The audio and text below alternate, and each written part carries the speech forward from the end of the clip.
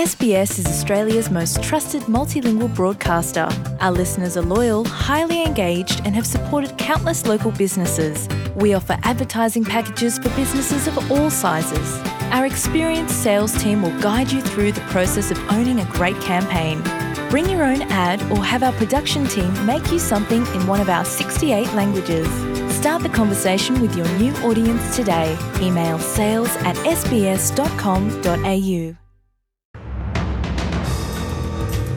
In this bulletin, Anthony Albanese joins the campaigning in New South Wales ahead of this month's state election. Indigenous Australians reflect on the significance of the Sydney Harbour Bridge Walk for World Pride, and Australian cricketer Trent Copeland calls time on a 14-year career. With the latest SBS News, I'm Greg Dyett.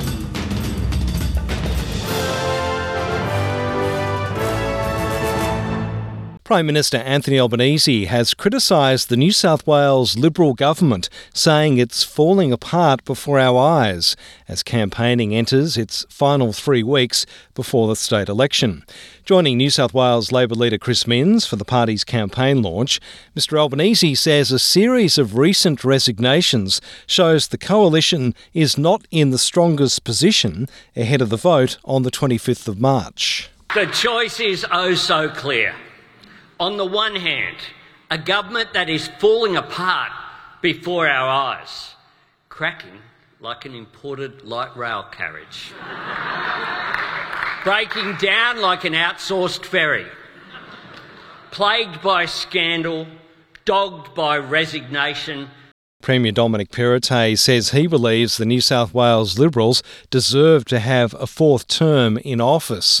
And he's rejected Mr Albanese's criticism, saying his focus is on the state's future, not on personal attacks. Well, I just say, the Prime Minister can resort to personal attacks. That's the old way of politics. That's a matter for him. I'm focused on the future and our long-term economic plan to take our state forward. More than 50,000 brightly dressed people have marched across the Sydney Harbour Bridge in support of pride and recognition of the long fight for equality for the LGBTIQ+ community. Prime Minister Anthony Albanese was among those marching alongside the 78ers, activists who took part in Sydney's first Mardi Gras as an act of protest close to 50 years ago.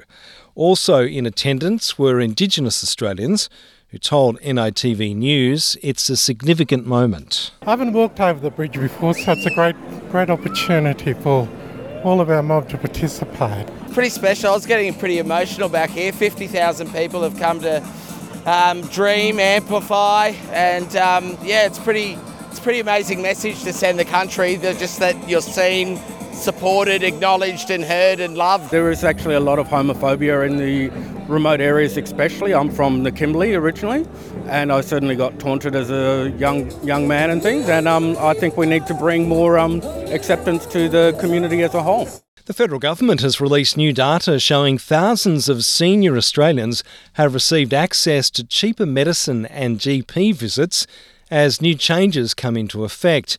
Changes to the income thresholds for the Commonwealth Seniors Card in November expanded access for 10,893 people.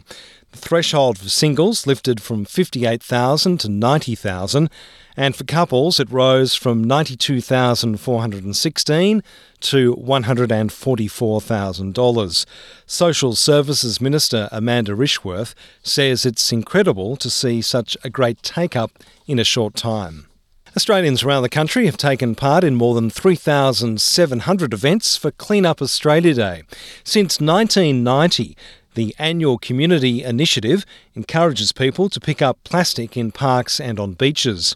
Clean Up Australia Chair Pip Kiernan says the hope is that beyond today, people carry that awareness of the environment through to the rest of their life. Our volunteers continue to collect a lot of plastic out of the environment. Cigarette butts are still the most collected item, but we're seeing a new emerging item, and that's the vape.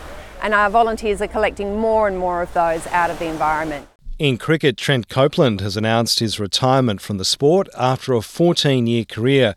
The 36-year-old is the most prolific Sheffield Shield wicket-taker this century. He made his debut for Australia in 2011 in the tour of Sri Lanka and took 6 wickets. Copeland says he's emotional after leaving the game, but feels excited for the next chapter of his life with his wife and 2 children. I'm Greg Dyett, and that's the latest SBS News.